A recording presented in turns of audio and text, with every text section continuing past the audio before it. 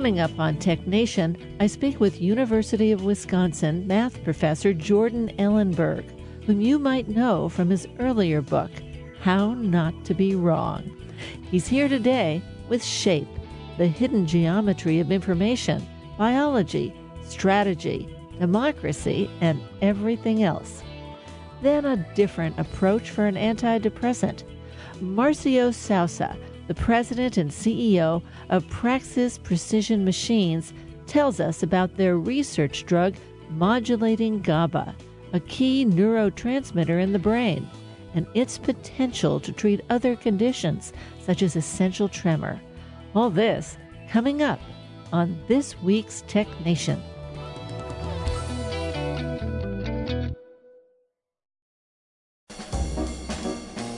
Let's Take 5 with Moira Gunn. This is 5 Minutes.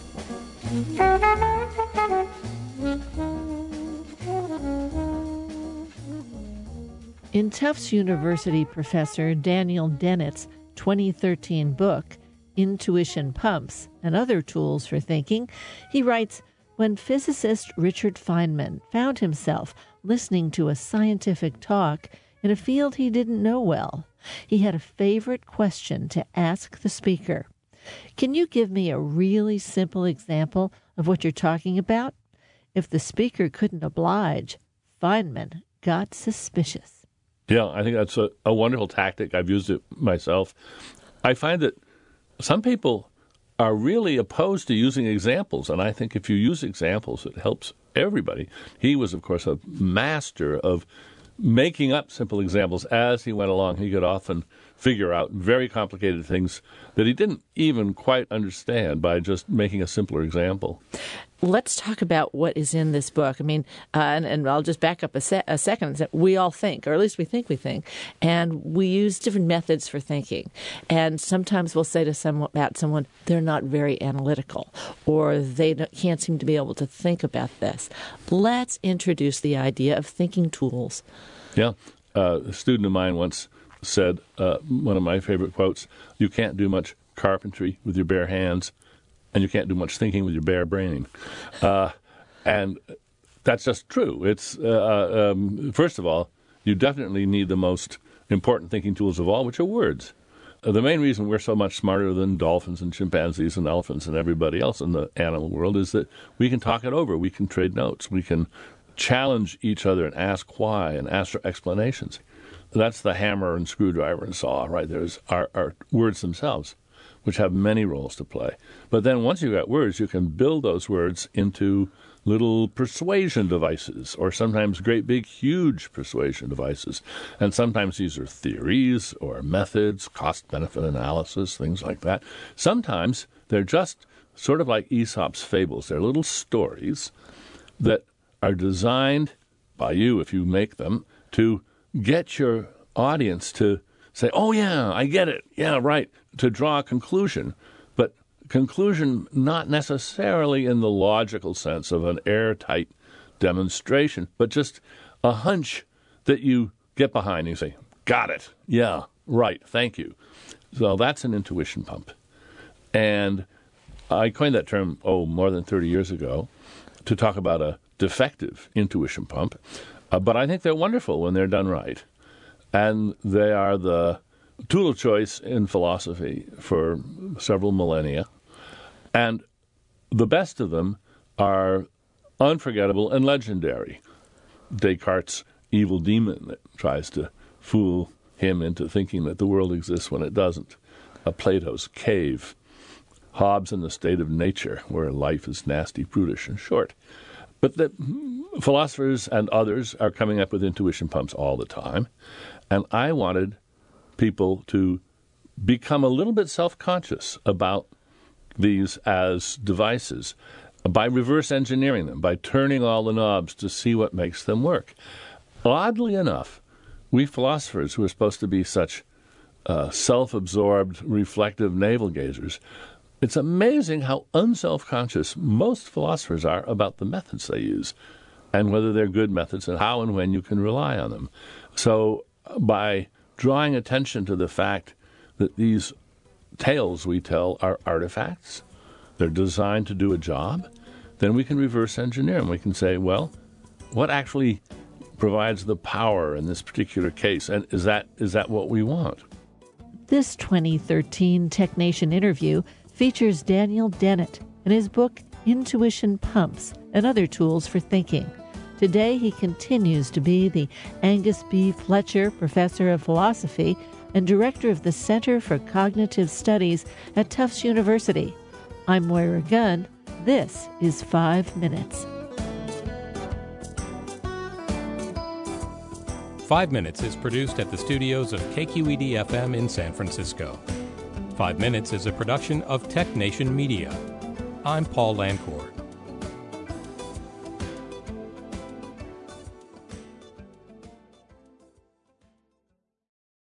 From San Francisco, I'm Moira Gunn, and this is TechNation.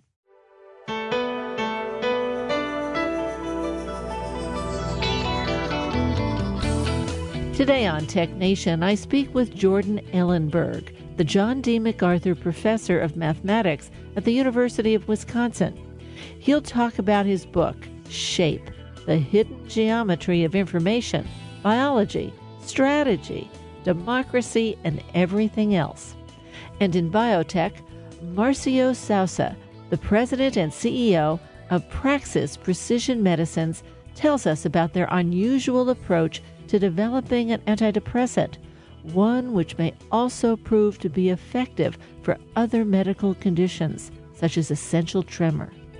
TechNation is underwritten in part by MindK, a global software development force in a world where every business can be global. On the web at mindk.com. And now, Jordan Ellenberg. Well, Jordan, welcome to TechNation. Thank you for having me on. Now, any number of people confess to me they don't like math, and it seems like the speed bump is somewhere in high school. It's like, I stopped at algebra. Don't say geometry. I won't touch it. Or the popular, who in their right mind would voluntarily do calculus? Now, you may be a math professor now, but you were a big fan of one of those growing up. Yeah, exactly. So I was somebody who always liked math growing up, but the one course that didn't really vibe with me was geometry. Plain geometry, you probably remember triangles, angles, circles, stuff like that. And then, as an adult, I do mathematics for a living, and somehow more and more geometry has crept into my work almost against my expectation, maybe even almost against my will. Well, it's against the will of all those people who think they're avoiding geometry. You say even babies comprehend geometry. How so? It's true. So yeah, geometry, there's no question that if you really boil it down, geometry is the understanding of where things are and what they look like, what shape they are. That's why I called the book Shape. And of course, we're built to do that. As human beings throughout our entire existence as a species, we've had to be able to reckon how far away things are, what they're shaped like, what the back of something looks like if we can only see the front, things like that. So babies, for instance, you can hold up cards to them that have two copies of the same shape. And then every once in a while, you hold up two cards where the shape is reversed on one of them. And the babies will notice that. There's all kinds of ways. So it's a whole interesting subject of how we tell what babies are paying attention to. You can measure how fast they blink, or you can watch their eyes.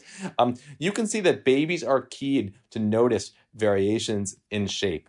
You call geometry the cilantro of math. What could that possibly mean?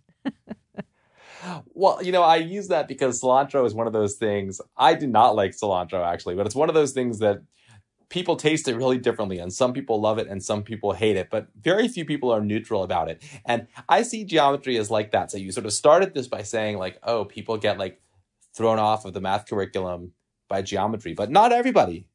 What I find by talking to people about math and their high school math experiences, and sometimes they talk to me, when you're a mathematician, people often have issues that they want to unload on you. So I like to hear about it. There are definitely people who are everything made sense to me except geometry. What was going on there? Why do we talk about all those circles and triangles and stuff? But there's other people who were nothing made sense to me except geometry. That was the one moment where I felt like we were actually doing something. And then the rest of it was why is X over here? And then it was over there or whatever. You know what I mean? So for everybody, I think they recognize that there's something different about it. It's not really like anything else you learn in high school math. I would say it's actually not like anything else you learn in high school. And I think the reason for that is that, in geometry, this notion of constructing a proof of a theorem, it's one of the only places in high school where you can truly create knowledge on your own.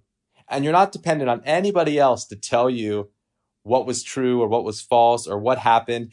You know what I mean? Like, you're not having somebody else tell you, okay, what's the meaning of this character in this book? Or what happened in this point in history among people who are now dead and you can't ask themselves or witness, right? In geometry, you can really just start from the basic axioms and you don't have to rely on anybody else's authority to create knowledge. And that's a very special moment. And it's something that really, in some sense, is not offered anywhere else to our students. So many times people think of geometry as orientation, reorientation, moving things around. You actually confess that you're not quite as good as most of the babies. You have a trouble, with you go up to the gas pump, and it says it's showing you how to put your credit card in, and you're like, oh, I don't know what they're talking about. So you try all four ways. Yes, I can. I mean, I know that picture is there because you're supposed to be able to look at it and be like, oh, that's telling me which way I'm supposed to turn the card before you put it in. But I simply cannot do it. It's the same. My wife constantly makes fun of me about this. If I'm inside the house, I have no idea what's outside a certain wall. I can't tell what direction that is. Or I can't tell if I'm on the first floor. I can't tell what room's right above me. And I understand that people, in principle, there's a way to if you know your own house and how it's laid out, to figure that out. But that's a capacity that I'm very lacking in, this kind of spatial visualization.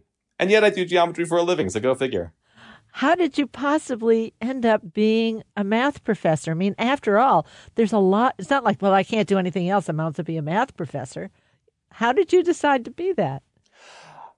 Well, I think I was always very interested in math from when I was young. And, one thing about it, and, in some sense, I hope that shows in the book, is that these ideas of geometry, when we teach them in high school, we teach that, well, it's about proving facts about triangles and circles and angles. But geometry has never been only that. If it ever was, it's certainly not now. It probably never was just that. Geometry is everywhere. And so, what I try to get at in the book is that all these things of great import, all the kind of developments that we're seeing in artificial intelligence.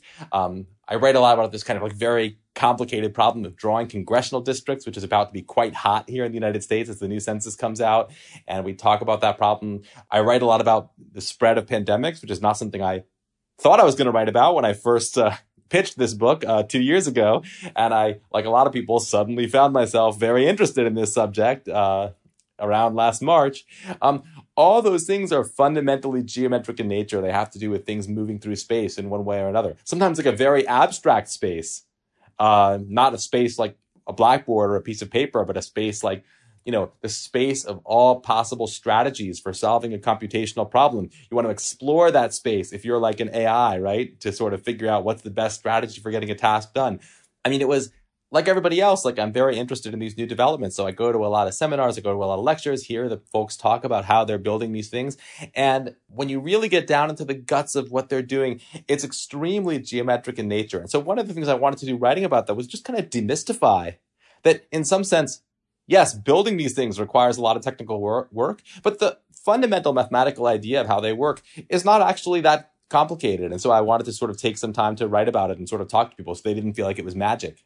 You're listening to Tech Nation. I'm Moira Gunn, and my guest today is Jordan Ellenberg. He's the John D. MacArthur Professor of Mathematics at the University of Wisconsin in Madison. You may know him for his Do the Math column in Slate, or numerous contributions to the New York Times and the Washington Post, among others. Or you may be familiar with his earlier book, How Not to Be Wrong, or his even earlier book, a novel called The Grasshopper King. He's here today with SHAPE, the hidden geometry of information, biology, strategy, democracy, and everything else. Well, you didn't figure I'd dig up that old novel, The Grasshopper King. I was pleased. You can't, we're on the radio, so you can't hear me beaming, but people don't mention it that much. Tell us about that. What is that? Well, when I was a younger person, I was not really sure what I wanted to do with my life. And so after college, I went off to be a writer for a year. I went to do a degree in creative writing, and I hung out with writers and wrote this novel. And, to be honest, I missed math every day. So I liked doing that. but I missed doing math. And in some sense, one thing I learned is that it's good actually to sort of take some time away from the main thing you're doing, because then when the main thing you're doing becomes difficult, and, math is pretty hard, like a lot of the time, you can say, okay, today I'm having a crappy math day, but I know that when I wasn't doing math, I liked that much less. That kind of gives you the strength to persevere. So I tell all my students, actually, like, some people are worried, like, oh, math, if I take a day away, I'm going to forget how to do math, let alone if I take a month away or a year away. I'm like, nope. Math has been here for thousands of years. It's still going to be here a year from now if you go away and come back, but you'll know yourself much better.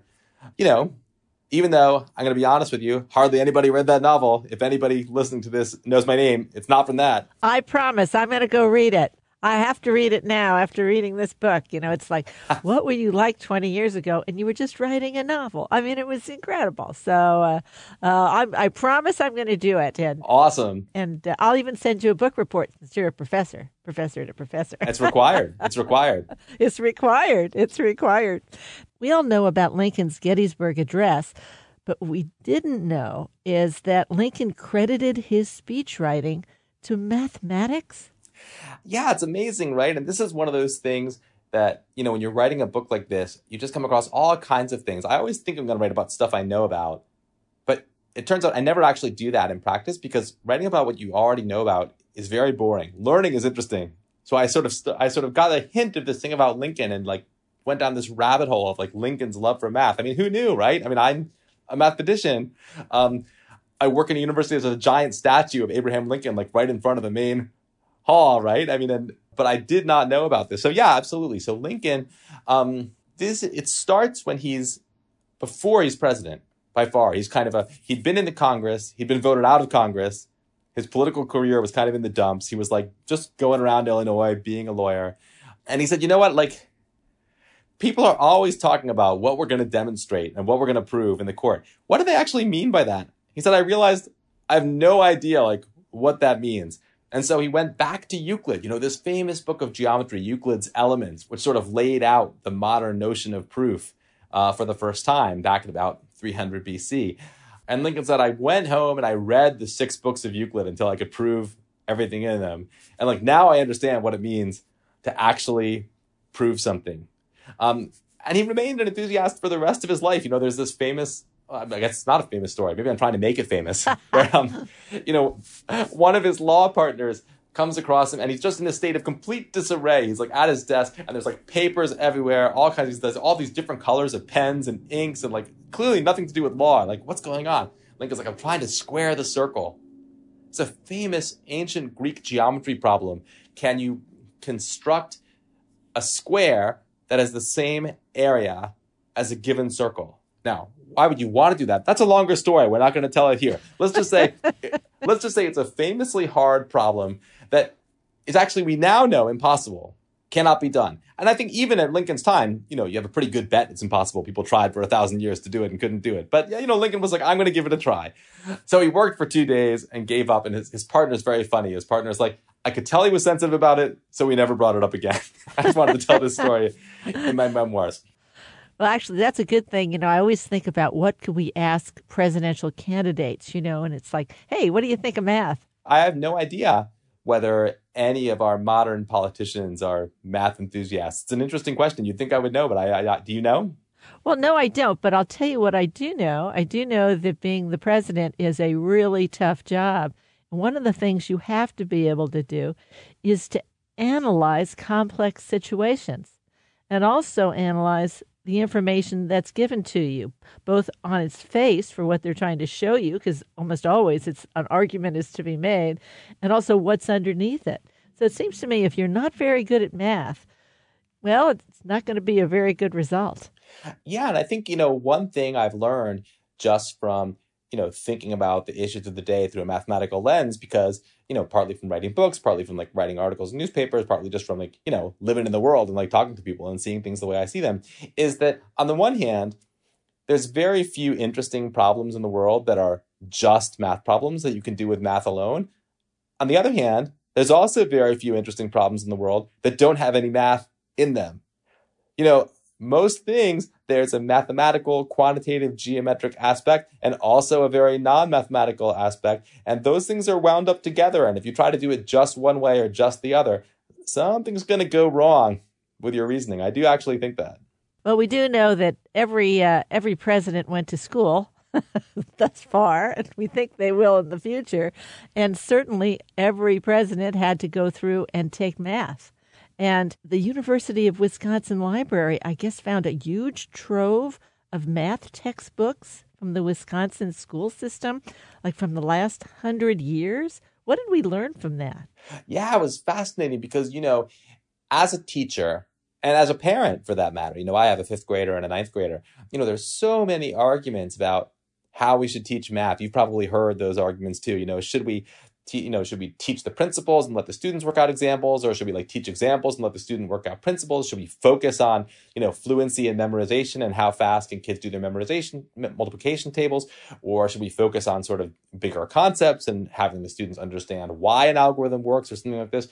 Lots and lots and lots of arguments. And what you find reading these old textbooks from, 1950, 1930, 1890, is that everything we think is a contemporary argument that we've just decided to have, those same arguments were being had 50 years ago, 70 years ago. It's crazy because, one thing I came across while researching this book is a book called Inventional Geometry, a really cool textbook where the entire theme is the textbook is just a series of problems. There's literally no text except for a series of 400 problems. And they're like, our philosophy is, the students should work stuff out on their own. They shouldn't be told stuff by the authority figure. They should kind of, step by step, develop their own understanding of geometry. And if you see this, I think in a modern context, you're like, oh, this is exactly this kind of wishy-washy, student-centered, maybe there's no right or wrong, blah, blah, blah, blah. Okay, this book is from 1860.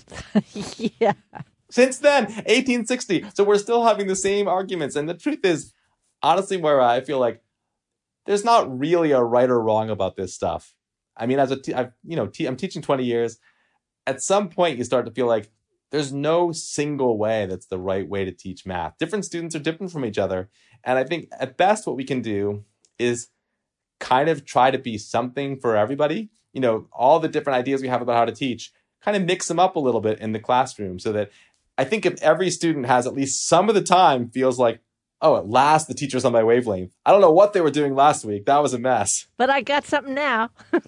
I think that's something for them to hang on to. And whereas I think if you kind of pick one approach and are like, this is the right approach, there's going to be students who the entire year are like, well, that was a waste of my time. I don't think you want that. No, we don't want that ever.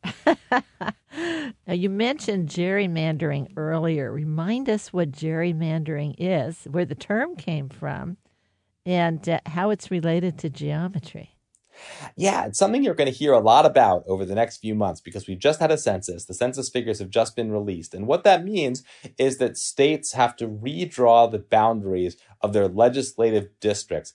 Boy, does that sound boring, right? That sounds like the political story you're least likely to read about. You're going to flip the page in the New York Times when you come to that. But it's incredibly important, and it's actually pretty interesting. And I try to make that case in the book because it turns out that where you draw those boundaries between legislative districts has a huge effect on who gets elected to the legislature. So it has a huge political effect. Effectively, what's happening is that legislators, because by the way, it's the existing legislators who draw the boundaries. What? There's a real feedback loop there. Right? That's whose job it is in most states, certainly here in Wisconsin, which is what I know best. So those legislators are choosing their voters rather than the voters choosing their legislators. It's a very strange system. And so, okay, there's the politics. Where's the geometry? Well, this word gerrymander, it's pretty old. It comes from Elbridge Gerry, who was the governor of Massachusetts in the early 19th century. So this was not a problem that was invented yesterday by any means. And these kind of crazy districts he drew in Massachusetts, one of which was sort of so kind of sinuous and complicated and weird that it was said to look like a kind of salamander, drawn across the state of Massachusetts. So the gerrymander, right? The salamander of Gerry. Because of that, I think this is one of the misconceptions I want to write about in the book. people often think, oh, gerrymandering means that you draw these really weird, artificial-looking districts that help your party by sort of bringing together far-flung communities that have nothing to do with each other, blah, blah, blah. That, unfortunately, is an outdated view. And it leads people to think that if they look at the map and it doesn't look funny, it's fine. Yeah, no, that's not how it is.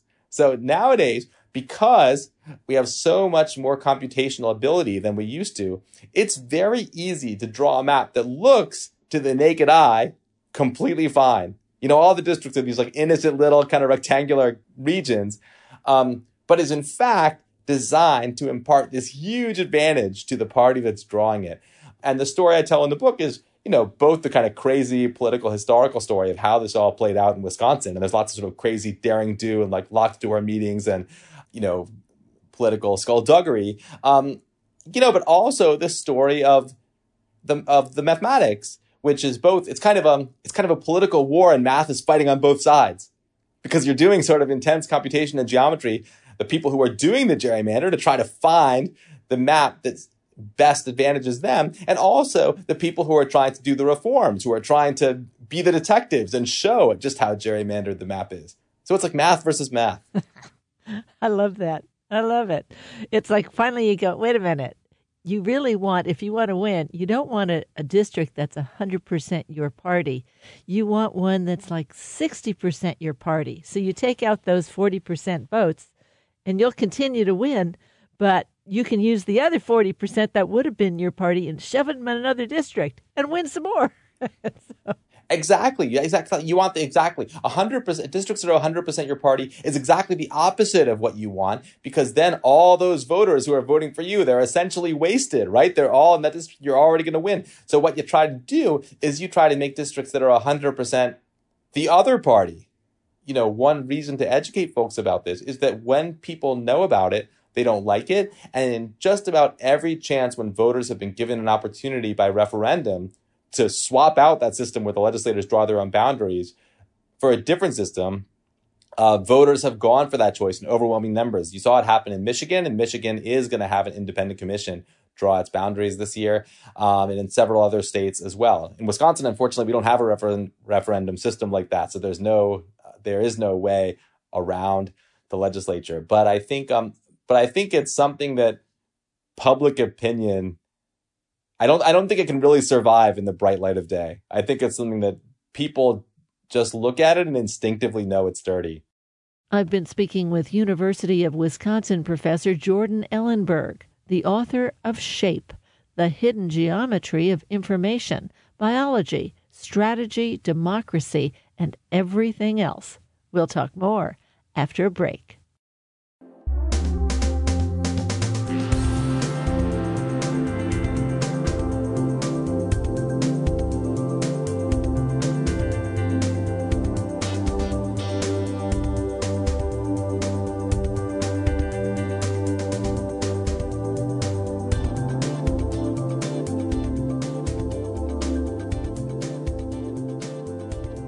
Podcasts of Tech Nation are available at NPR One, Spotify, and Alexa Podcasts, among others. Direct links are available at technation.com. In the second half of our show, Marcio Sousa, the president and CEO of Praxis Precision Medicines, tells us about their approach to a new antidepressant now in clinical trials. Stay with us.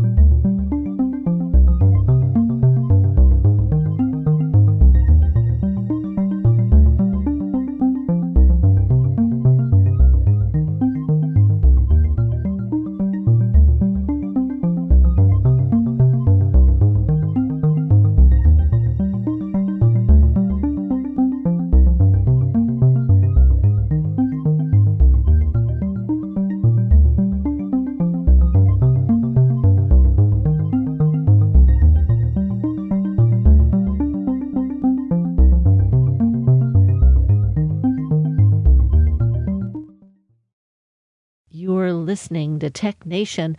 I've been speaking with University of Wisconsin mathematics professor Jordan Ellenberg. His book is Shape, The Hidden Geometry of Information, Biology, Strategy, Democracy, and Everything Else. Well, many people got stuck in high school in math, and others, just loved it. That's where they almost discovered math. I had totally forgotten about the math team circuit. Now explain what that is and explain who the Hell's Angles are. Well, the Hell's Angles were my high school math teams. Well, I have to shout out to Winston Churchill High School in Potomac, Maryland. It's still there, going strong in case any Potomacers are listening to this.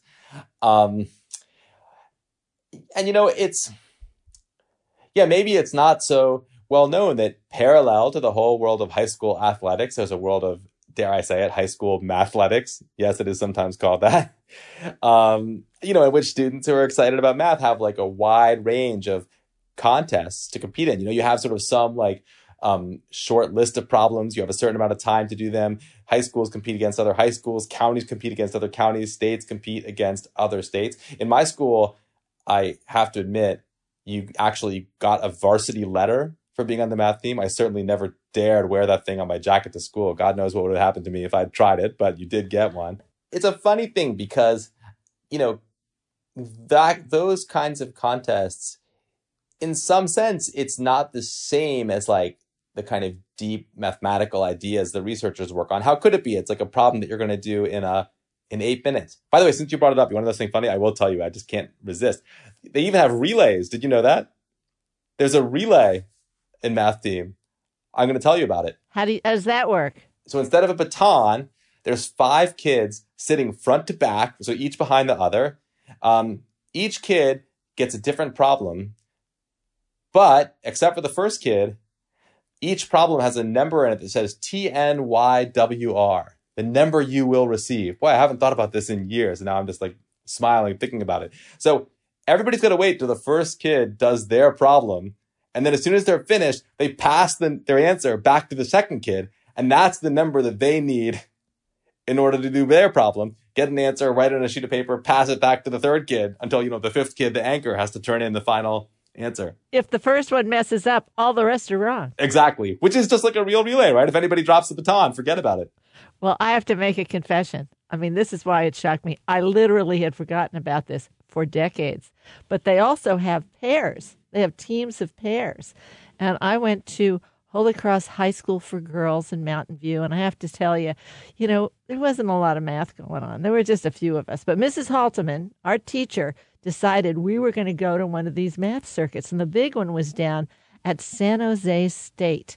And I mean, there had to be 1,500 kids there. Wow. Palo Alto High School, which is right next to Stanford, it sent 250 kids. I mean, this was an unbelievable place. So you were the underdogs. The 5 of us walk in, and we frankly, we were sophomores. I mean, we didn't know any math. We were kind of knew math, and we were just somehow she had convinced the 5 of us to go, and I remember. And she had signed us up. And so we were each in the morning you signed up for a bunch of stuff, and then in the afternoon for the bunch of stuff. So in the morning we were each in different ones. But in the afternoon, she said to Mary Schwen and me, you two are going in the team competition over here, the pairs. We're like, sure, why not? We're like, we are so over our heads. So we go in there and and you swap papers and you do all this, and we handed it in and we didn't think anything of it. And that was like, we could barely read some of these problems. And but Mrs. Haldeman said, then we are going to stay for the awards presentation. And of course, there were so many people there, they gave the top 10 awards for everything. And then one of the last ones was the team's award. And so number 10, they announced our names. We were like, we couldn't believe it. And we went up there, and they only gave us one certificate. They were kind of cheap about that. So, we held it between us, got our picture taken. And we're like, how does this happen? How does this happen? And we looked at each other and realized there were only 10 teams. there was some other thing everybody else wanted. So we went back to school. They announced our names over the loudspeaker. People were congratulating us. Everybody was so happy. And we were like, say nothing. From then on in, we're not going to another math team circuit. No, we've beaten it. We've already gotten our award. It wouldn't be fair to the others. So I had not thought of that in years. So, there are so many stories out of that, including, and you got to confess, you guys even walked around with a boombox and Huey Lewis singing "It's Hip to Be Square." It's true. We had swagger. You had to have swagger in those days. You had to have swagger. That's all you could have, math swagger. In the math team. But, it's one thing that's interesting about it is that, on the one hand, I think what I don't love about it is that, in real life, math is not competitive. In real life, math is this kind of communal enterprise that, if you think about it, it's been, like I said, it's been going on for thousands of years, and each of us kind of adds a little brick to the wall, and we're all kind of working together to push it forward. It's not really about like who's best or, did I beat this other person by finishing 30 seconds before them or something like that, which is like what a contest is like. On the other hand, I think the good side of the contest is the math team circuit, if you will, is that it does show you that math is not just something you kind of trudge through in the classroom to get a grade. You know what I mean? That there's this whole world of people for whom math is a form of play. And that really is true to the spirit. And, honestly, I try to invoke that in the book, because for me, any day I'm thinking about math is a fun day. If I didn't think it was fun to do and I didn't think it was fun to talk about, why would I write about it? I mean, I want it to be fun for the people who read about it too. Well, there is so much in this book, and by page 2, you're on ayahuasca. There's everything. Yes. There's something for everybody in this book. I have to say, surprisingly so. Very much. Now, it's only from my reading, by the way. That is not a personally reported anecdote. Right. But I have read that when people take ayahuasca, they see these kind of immense geometric patterns, the whole world. I'm told. Well, you're always welcome here, Jordan. Thanks for coming on the show. Thank you. This was fun. My guest today is University of Wisconsin professor Jordan Ellenberg. His book is Shape: The Hidden Geometry of Information, Biology, Strategy, Democracy, and Everything Else. It's published by Penguin Random House. I'm Moira Gunn. You're listening to Tech Nation.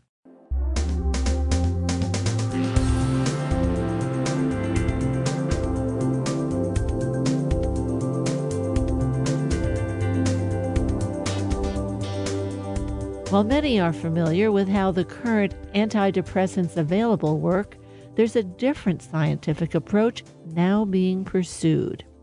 It relates to GABA, a key neurotransmitter in the brain. Marcio Sousa is the president and CEO of Praxis Precision Medicines. Today we'll talk about Prax 114, their research drug now in clinical trials for depression, as well as its potential in other disease conditions. Well, Marcio, welcome to the program. Thank you so much. Thanks for having me. Really appreciate it. Now, depression is a significant health challenge, not just here in the United States, but worldwide. And I know that Praxis is working on a very different approach from others that I've seen, at least. What's the challenge of treating depression, and why is there a need for a different approach? Yeah, depression, as you just said, right, is a problem globally. It's something that we all heard about, we suffered with, our family members, loved ones suffered, and it's been growing quite a bit, both here in the U.S. and outside of the U.S. as well. A little bit because of COVID, and I'm sure we can talk a little bit about this later, but just in general in society. And what are the problems with the current treatments, right? First, let me recognize that they're very useful. They're available right now. Patients are getting relief by using them, both on the therapy itself, which is incredibly useful, and the pharmacologists, the medicines for all those patients. But the biggest issue is that it takes a very long time to act. So you start taking several weeks later, you start to see the effects. And sometimes the A person dealing with depression is going to ask, is this working for me or not working for me? Is that my brain? Is that what's going on or not? Just because it takes very long. The response rate or the number of individuals or patients with depression that actually see a relief or experience a relief from those treatments is very, very small in terms of percents wide, which adds to the suffering, adds to the issues we were talking about. And not the least of the problems, the side effects, right? As we know, drugs have effects that we expect them to do. They have side effects, what we would not expect them to do, but sometimes it happens. They're fairly debilitating for these patients. Chief amongst them are weight variability. There's already presence in depression because of the appetites change. Sexual dysfunctions, very prevalent as well with this treatment. So when you pack it all together, it's very difficult to live with depression and take these medicines and continue to plow through life as we all want to do and succeeds. Well, even if medicine doesn't work for everybody, it would be good to find out fast that it didn't work. Right. How long does it take to be taking an antidepressant before you really, know that you're getting relief from it or you don't? To start acting, some of the current treatments, or the majority of the current treatments, takes between 6 and 8 weeks. So imagine taking a drug every single day, expecting to feel better, not feeling better, with a condition that is already like relating in terms of how you function, how you feel about life, and then to some extent blaming yourself for not getting better. And it's actually the mechanism that the drug works that is not allowing for that. Eventually it does work for a large proportion of the patients, 30, 40, 50%, depending on how many cycles of the drug. But it takes this long on each one of those cycles. So it adds to the problem and to the stigma sometimes associated with depression. Now, let's talk about what you're working on. GABA, G-A-B-A. That's all capital letters. And I just want to frame it that we're doing so much in neuroscience now. We're constantly doing it on this show and talking to people and reading about it. Where does this come from? What's the science that led here? Yeah, so the brain, right? Neuroscience is almost the ultimate frontier. And one of the main reasons is we have all these ideas, we have all these tests, but we really can't get inside someone's brain. So when you look into like cancer, right? We're seeing a revolution in cancer. There's imaging, there are different things you can do. There, you can take pieces of someone, we call biopsies, right? And we can analyze under a microscope, but you really can't do that for neurosciences in general, right? Some of them you can, but the majority of the psychiatric conditions, you cannot do anything.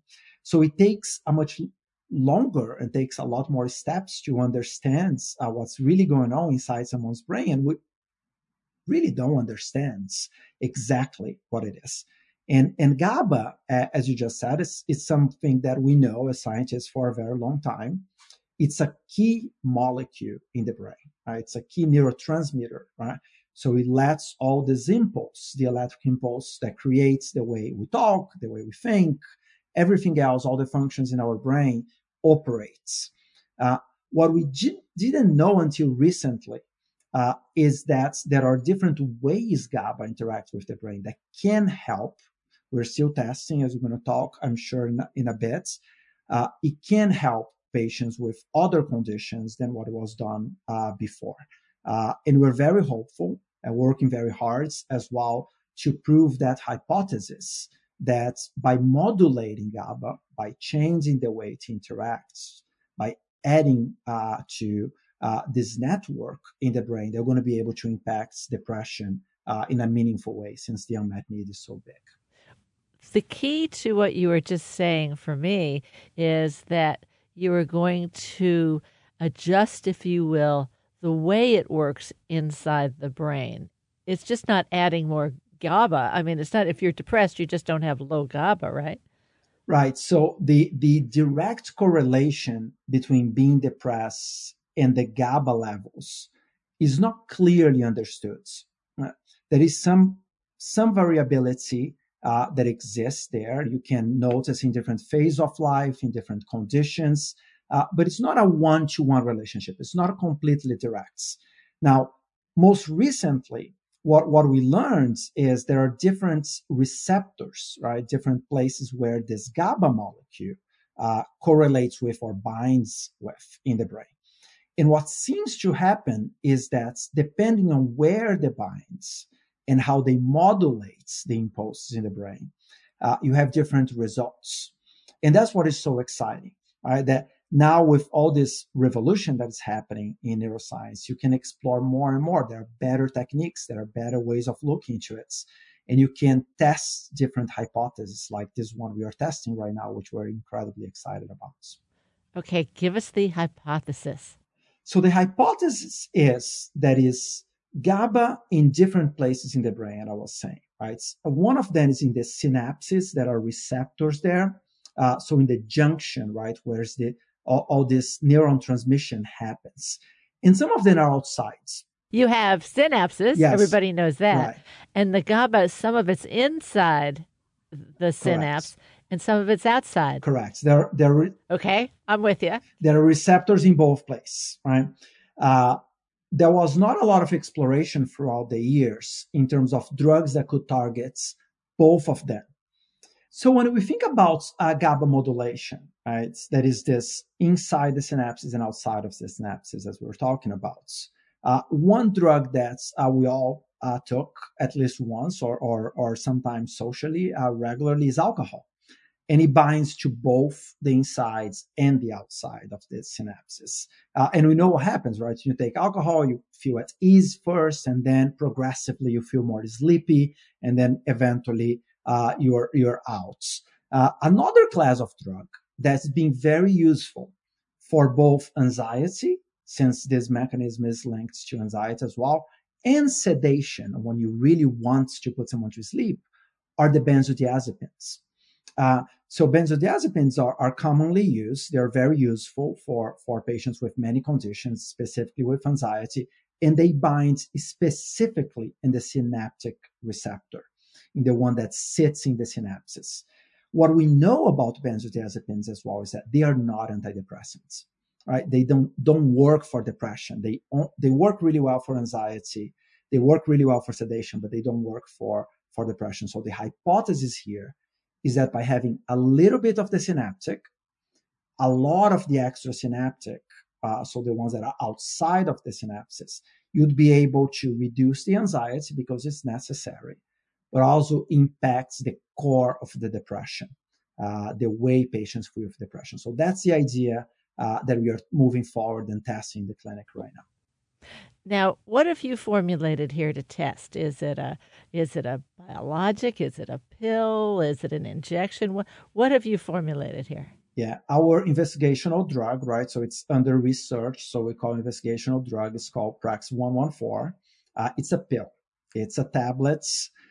The idea here is because, as I mentioned, there is this part that is on the synapses, right? It's inside the synapses that you feel at ease when you take.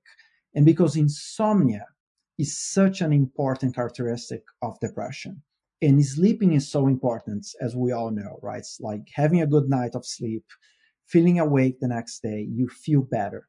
So we intend to give this drug right before bedtime. So you take once a day right before bedtime during the clinical trials. That's how it's being taken. And the expectations that throughout the day, you feel good and you sleep a good night of sleep as well. So you get the sleepy effect first at the time you're going to sleep. That's right. And then that's sort of, because that's the one you're hitting lightly. And then it's the external one that you're going to be hitting throughout the next 24 hours. Very interesting. Now, you're in this phase 2-3. You're pretty far along the line here in testing this drug in clinical trials. And who are you testing? How severe is the depression? How light is it? And tell us about the trial itself. Yeah, we just started this study here in the United States. As you mentioned, is a phase 2-3. So we are studying inpatients. It's what we call double-blinded study. So Half of the patients receive the drug, the other half receive a sugar pill or placebo. So they don't know. No one knows during the conduct of the trial is taking. It's about 200 patients in general, and they have to have moderate to severe depression. So the idea here is that there are sufficient depression to really impacts their life, the way they're operating, the way they're going about life. And again, our hope here is that we're going to be able to help as many patients as we possibly can to go back and have a better life, at least dealing with their depression. Entering this trial, aren't they already on antidepressants or no? Yeah, so this trial specifically, we are testing for patients that have a history of depression, but they are not on a current antidepressants in the episodes, right? So during that manifestation. Now we have another one coming up in the next couple months for patients that have failed a current antidepressant, but are still taking it as a background, what we call adjunctive treatments. It's important to have an experience with both, so we understand how to help the most amount of individuals as possible. So Prax 114 may in fact have some activity and be good on its own, or it may be an additive to what we have today. That's correct. I think all we know about treatments is that there's not such a thing as a silver bullet, right? There's no magic treatment for anything. We're adding to the possibility here on how physicians can interact with their patients, can help them feel better. And the more we explore how these treatments can help on top of what is currently available, on top of what is going to be available in the future, we don't want to stop here. As a company, we care deeply about the patients, and we want to make sure that if there is other things that are helping these patients, they're also available. They also understand how to use them. So we're trying to study in a broad way so the most amount of individuals can benefit from it. Well, you're not only giving placebo to some of the patients, all of the patients are hoping to get a positive effect. You're going to get what we call a high placebo response. How do you measure what's coming in terms of has it made an effect, and how do you know you're not getting that human wishful thinking high placebo response? One thing that is interesting, or a number of things, may I say, that are interesting here is the drug does something, and you want to make sure you show that. But then the way we conduct these investigations, right, these trials, as we call them, investigations, are incredibly important as well. So what is the different part in the drug here? It's acting very fast. And because we have 28 days of observation, but we expect the drug to act within the first 2 weeks here, we're going to see that effects maximizing, we expect, during that period of time. And that normally does not happen with placebo, right? Well, the expectation the person has is normally not like that. Our primary measure in the end of the study is not on the same day, and that allows as well for reduction. But quite importantly as well, I would say just like everything else that we do, the way we conduct, the quality of the study is important. And with both trials, when will we finally see some results from them? Yeah. So the results from both of them are expected early next year. So we are running that in parallel. As I mentioned, one of them started, the other is about to start, but we do expect to have results about the same time. So it's too long for patients waiting, but it's too short for society at large. So we're hoping to get there pretty quickly. You know, we talked about a lot of science in this interview. We talked about the GABA and the theory and, all the measures now we can take neuroscientifically. There's a lot going on. Does all the work that you're doing there, does it have potential applicability in other conditions? Oh, absolutely. And not only with the GABA mechanism, as we discussed today, we believe there's several other applications since GABA is so important for the physiology, for the way the brain works. But the way this program started at Praxis was linking back to other conditions and linking back to genetics. And that's the way we look into developed drugs. Like we look into what is important, what is all these imbalances in the brain. And then we thread the needle back to, okay, how can I help? How can we modulate it? And we have a number of other programs. We are solely focused on the brain as a company. We want to make a real impact on these patients with brain conditions, with CNS conditions. And we have a number of approaches, and we're excited and very hopeful as well. Hope is an important component on this. I always say hope's not a strategy, as I borrowed that phrase from someone else. But it's an important component of everything we do, since the time is ticking for all those patients with brain disease, and we want to really help all of them. You mentioned CNS, that'd be central nervous system. What kind of diseases are those? Yeah, there is a number of diseases, many diseases on CNS, but the ones we are targeting right now are basically in three major groups. One is psychiatry, that we just talked a little bit, depression, and there are others more to come. Other are movement disorders. And movement disorders are things that we heard and we've seen before, had family members, for example, Parkinson's disease. We're primarily targeting right now a condition called essential tremor. It's the most prevalent. So the most amount of people in the United States living with a movement disorder is incredibly debilitating. And we're quite hopeful as well that we're going to be making a meaningful impact there. And then we have a number of rare diseases in our portfolio, in our efforts. And rare diseases are where the populations are much smaller, right?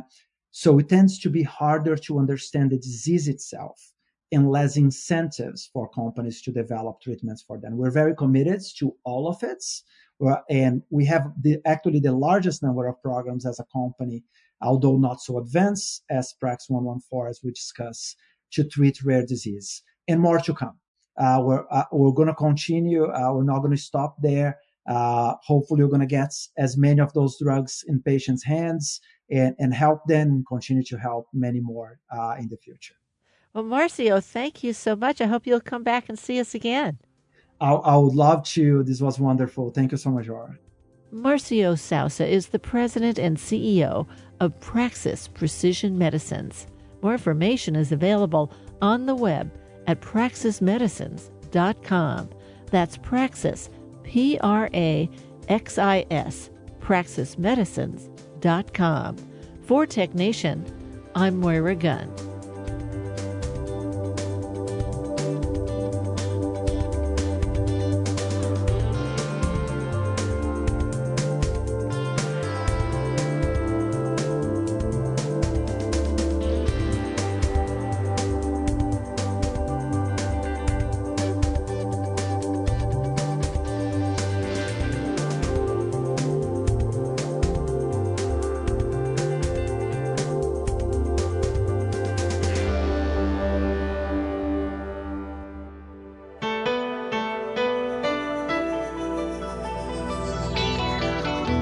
Tech Nation and its regular segment Biotech Nation are produced at the studios of KQED-FM in San Francisco. Executive producer is Matt Gardner. The director of technical production is Monty Carlos. And audio engineers include Howard Gelman, Seal Muller, and Larry Upton. Our theme music was composed by Ann Nachtrieb-Zessiger and Robert Powell, with title creation provided by NameLab Incorporated of San Francisco. Program information and internet audio is available on the web at technation.com. Tech Nation and Biotech Nation are productions of Tech Nation Media. I'm Paul Landcourt.